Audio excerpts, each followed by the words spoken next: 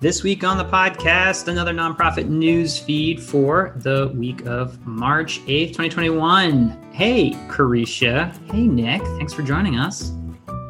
George, always fun to be on the pod. All right, so we're covering nonprofitnewsfeed.com summaries of the most interesting information that we have found in the nonprofit sector. You want to kick us off, Nick? Sure, George, I can kick us off. So the most important story of the week is the House and Senate's passage of the Biden administration's COVID relief bill. This is one of the largest and most progressive pieces of legislation in modern American political history, and is really going to change the game when it comes to providing a safety net for those most vulnerable and continuing to recover from the pandemic. I highly suggest that our listeners read more about the bill. It seems like every day news organizations pick up on more and more aspects that can really make a difference for people. But some of the top line takeaways from this bill is an expansion of unemployment benefits, an expansion and broadening of definition for nonprofit organizations eligible for PPP, Paycheck Protection loans. This bill goes to support vaccine distribution, fiscal relief for states. It provides additional protections around housing, paid leave, access to health care through the Affordable Care Act marketplace. George, this is a monstrous piece of legislation, and I'm really hoping and optimistic that it has the power to do a tremendous amount of good. And then also not just for your stakeholders, because like if you're dealing with health, housing, if you're dealing with elderly care, if you're dealing with paid family leave, like no matter what you're dealing with, if you are a nonprofit dealing with other human beings and trying to make the world better in this country, this bill will in some way, shape, or form touch you. And even if those aren't the direct areas, the 501c3s and the PPP and opening up to like C4s, C6s, and like see whatever you can possibly think, it seems like. Do the research and see if your nonprofit is eligible for another round of PPP, payment protection loans that were rolled out last year, and more and more nonprofits are eligible now for it. So, wow, there's a lot coming in that monster bill. Right. All right, what else do we got, Nick? Great. So this is an interesting story, George, out of San Francisco. It seems as if the city of San Francisco is paying upwards of $61,000 to provide a tent for an individual experiencing homelessness for a year. The tent shelters are provided by the city in response to the threat of COVID-19 exposure and increasing pressure to address systemic homelessness. But the city's structure here and system is not eligible for federal reimbursement. I think they were hoping to get assistance from FEMA that they are not going to get. But George, it brings up lots of really challenging questions about how government addresses homelessness. Maybe nonprofits are better able to handle this at a lower cost, but it seems like a perfect storm of just kind of bureaucratic inefficiency and a really tough situation, especially regarding homelessness in San Francisco. There are so many angles at this, and it's not just, it's a top line headline grabber. If you're talking about a tent in a parking lot costing the city taxpayer, so the taxpayers of San Francisco, because it doesn't qualify for federal support on this. So that's another reason why local residents are frustrated. It really puts it into sharp relief of what you're getting. Now, so the thing here is like the average per night cost, $190, is actually $82 less than what the city would pay to shelter somebody in their homeless hotel program. But they didn't bid this out. So it's already wildly expensive, right? It's even more expensive to put them in a hotel in their current program, which speaks to a larger problem. But when you really think about a tent and like the fact that people are still, sort of at risk, it's a safe city program, but they didn't put it out to bid. And your point about nonprofits is well taken. When you don't put it out to bid and you don't let, creative solutions come forward, safe solutions that might work, while keep in mind, yes, they're providing services and food as a part of that. So it's like, an Airbnb parking lot. It's not clear. But we talked to our friend at Smaltimore Homes, who was putting up a house for $2,000. 4 walls, small, but it could have been done.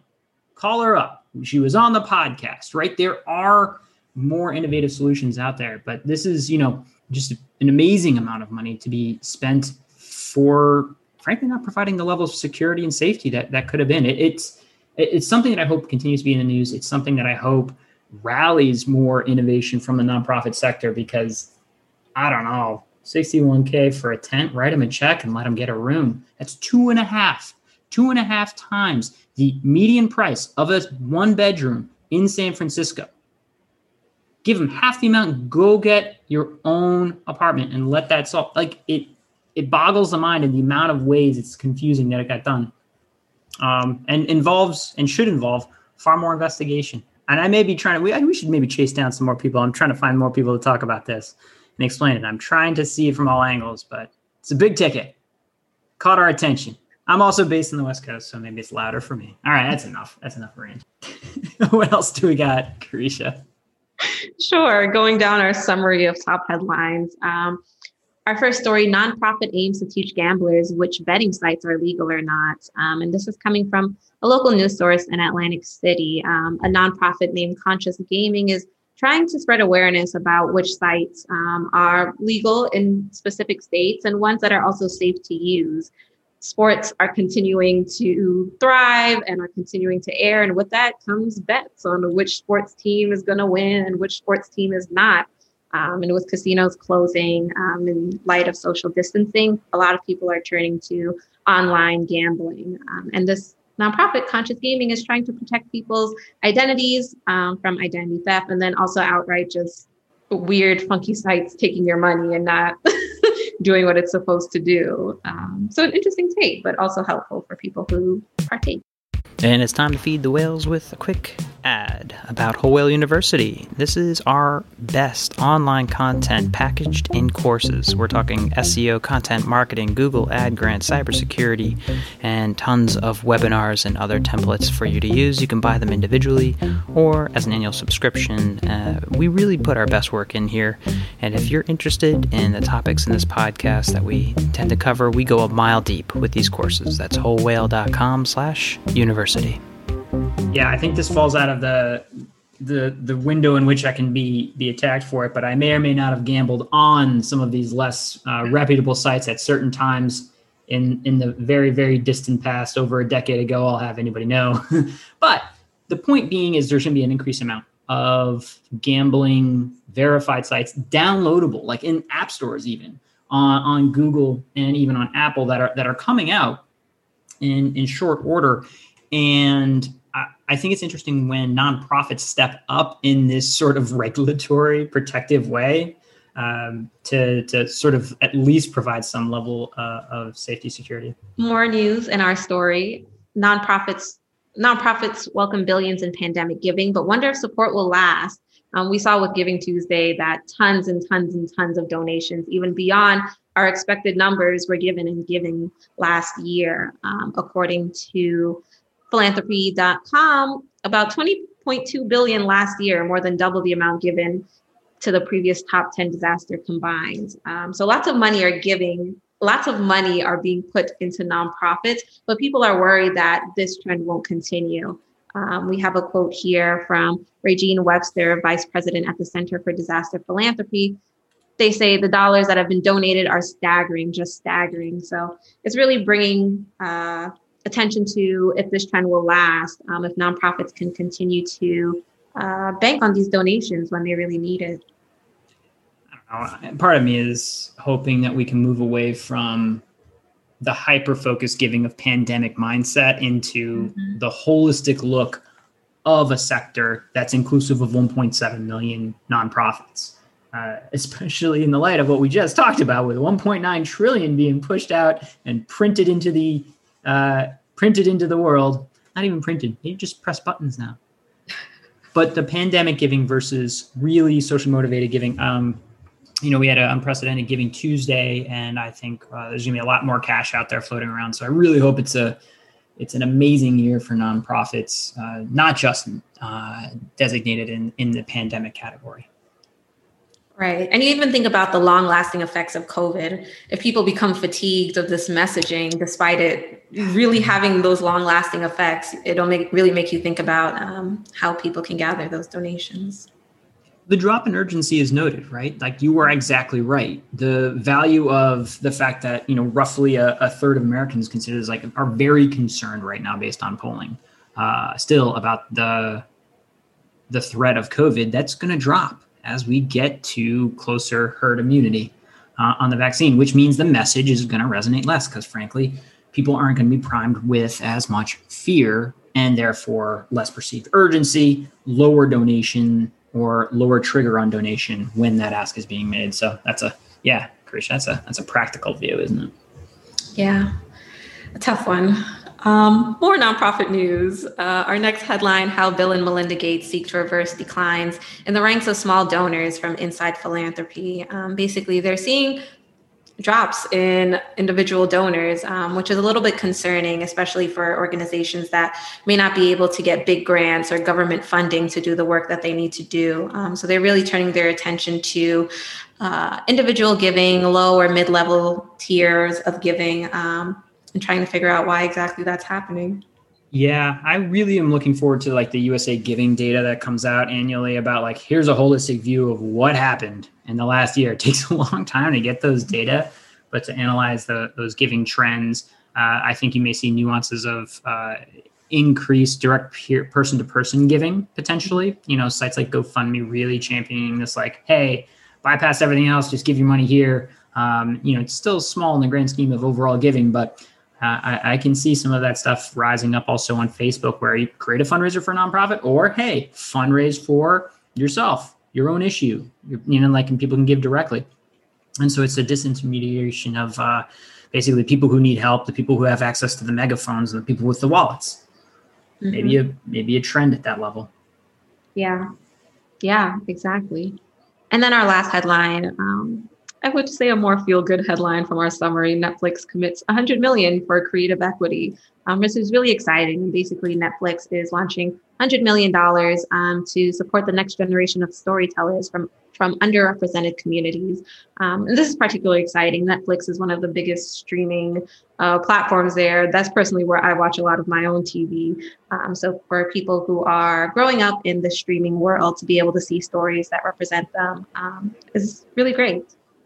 I'll say you usually kind of overlook these corporate gifts of so-and-so company donates this much for this or that, unless they're in the super large numbers. But I think the fact that it's not just Netflix giving the money here, which yes, is awesome, but it's the platform and access to the platform, right? That's what we're talking about. Because frankly, if it were, go back, Bill and Melinda Gates give $100 million to, BIPOC type of producers, that's not giving them access to the market. Whereas it's great to see these types of platforms do that, and hopefully puts pressure on other, similar, fill in the blank branded plus subscription sites and online streaming to offer that type of opportunity. Right. In our opinions and resources, one story that we really want to highlight is this headline: "The pandemic needs its Smokey Bear," which I think is one very interesting headline from the New York Times. But you also think about their byline here. Instead, it has nearly empty hotels for COVID patients in London, celebrities in masks, and no public health message that has broken through. And you really think about the media coverage of COVID over the past year. Is it now? We're in March. And thinking about how there really hasn't been kind of this one sounding voice about information about it, about COVID and the precautions that you can take. So an interesting point, I think, and even more interesting headline. I think I figured I did a little brainstorming. Mm-hmm. What about Stabby Bear? Just a happy little bear running around stabbing elderly children, just jabbing you with needles. I think they should consider it Stabby the Bear. No the. Actually, it's important to note there's no the in Smokey the Bear. It's Smokey Bear. So this should be, in turn, Stabby Bear. Can someone please make Stabby Bear? Honestly. I think you need to go to the drawing board with that one. Hey, watch it become a meme. I'd be so happy. I'd be so pleased with myself. Hold on.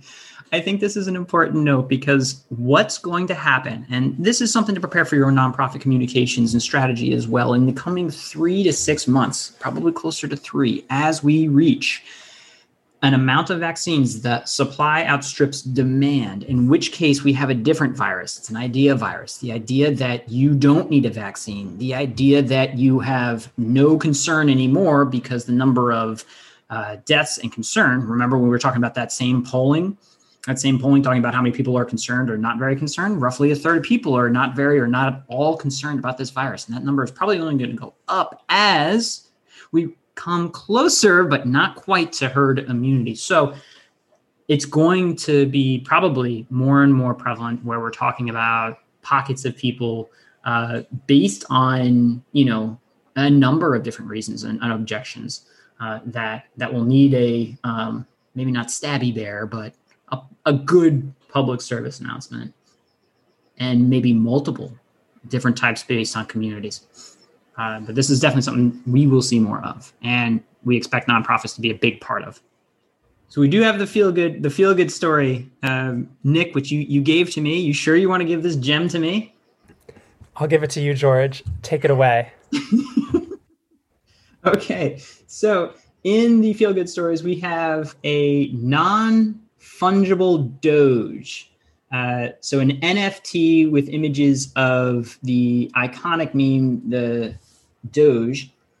Doge being the little, I think it's a Shiba dog, but anyway, it's an iconic view of a meme online, but being turned into an NFT, a non-fungible token that is currently taking over the digital art world, where you see announcements even of various things going for millions of dollars online. It's digital art, but it's basically on the blockchain, so you can prove ownership. So right now, why we're covering it is because this is one that recently launched where 10% of funds being sold, 10% of funds are going to go to Save the Children.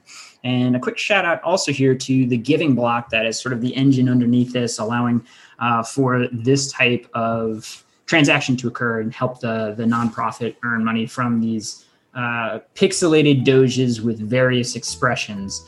And so this is far from the last time I think we're going to be talking about it. There's an NFT craze going on right now, and we like seeing some of that funny money go toward causes that matter. I think I got to get one. They're a little pricey. For the culture, you have to do it. Maybe, yeah. And it could be an expensive habit. Alrighty. Thank you so much. As always, nonprofitnewsfeed.com, and you can find resources for and links on all of these on the site, wholewhale.com/podcast. Awesome.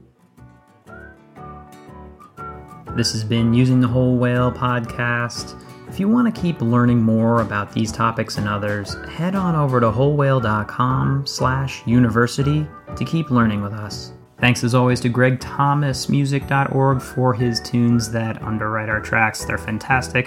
Hope you're doing well, Greg.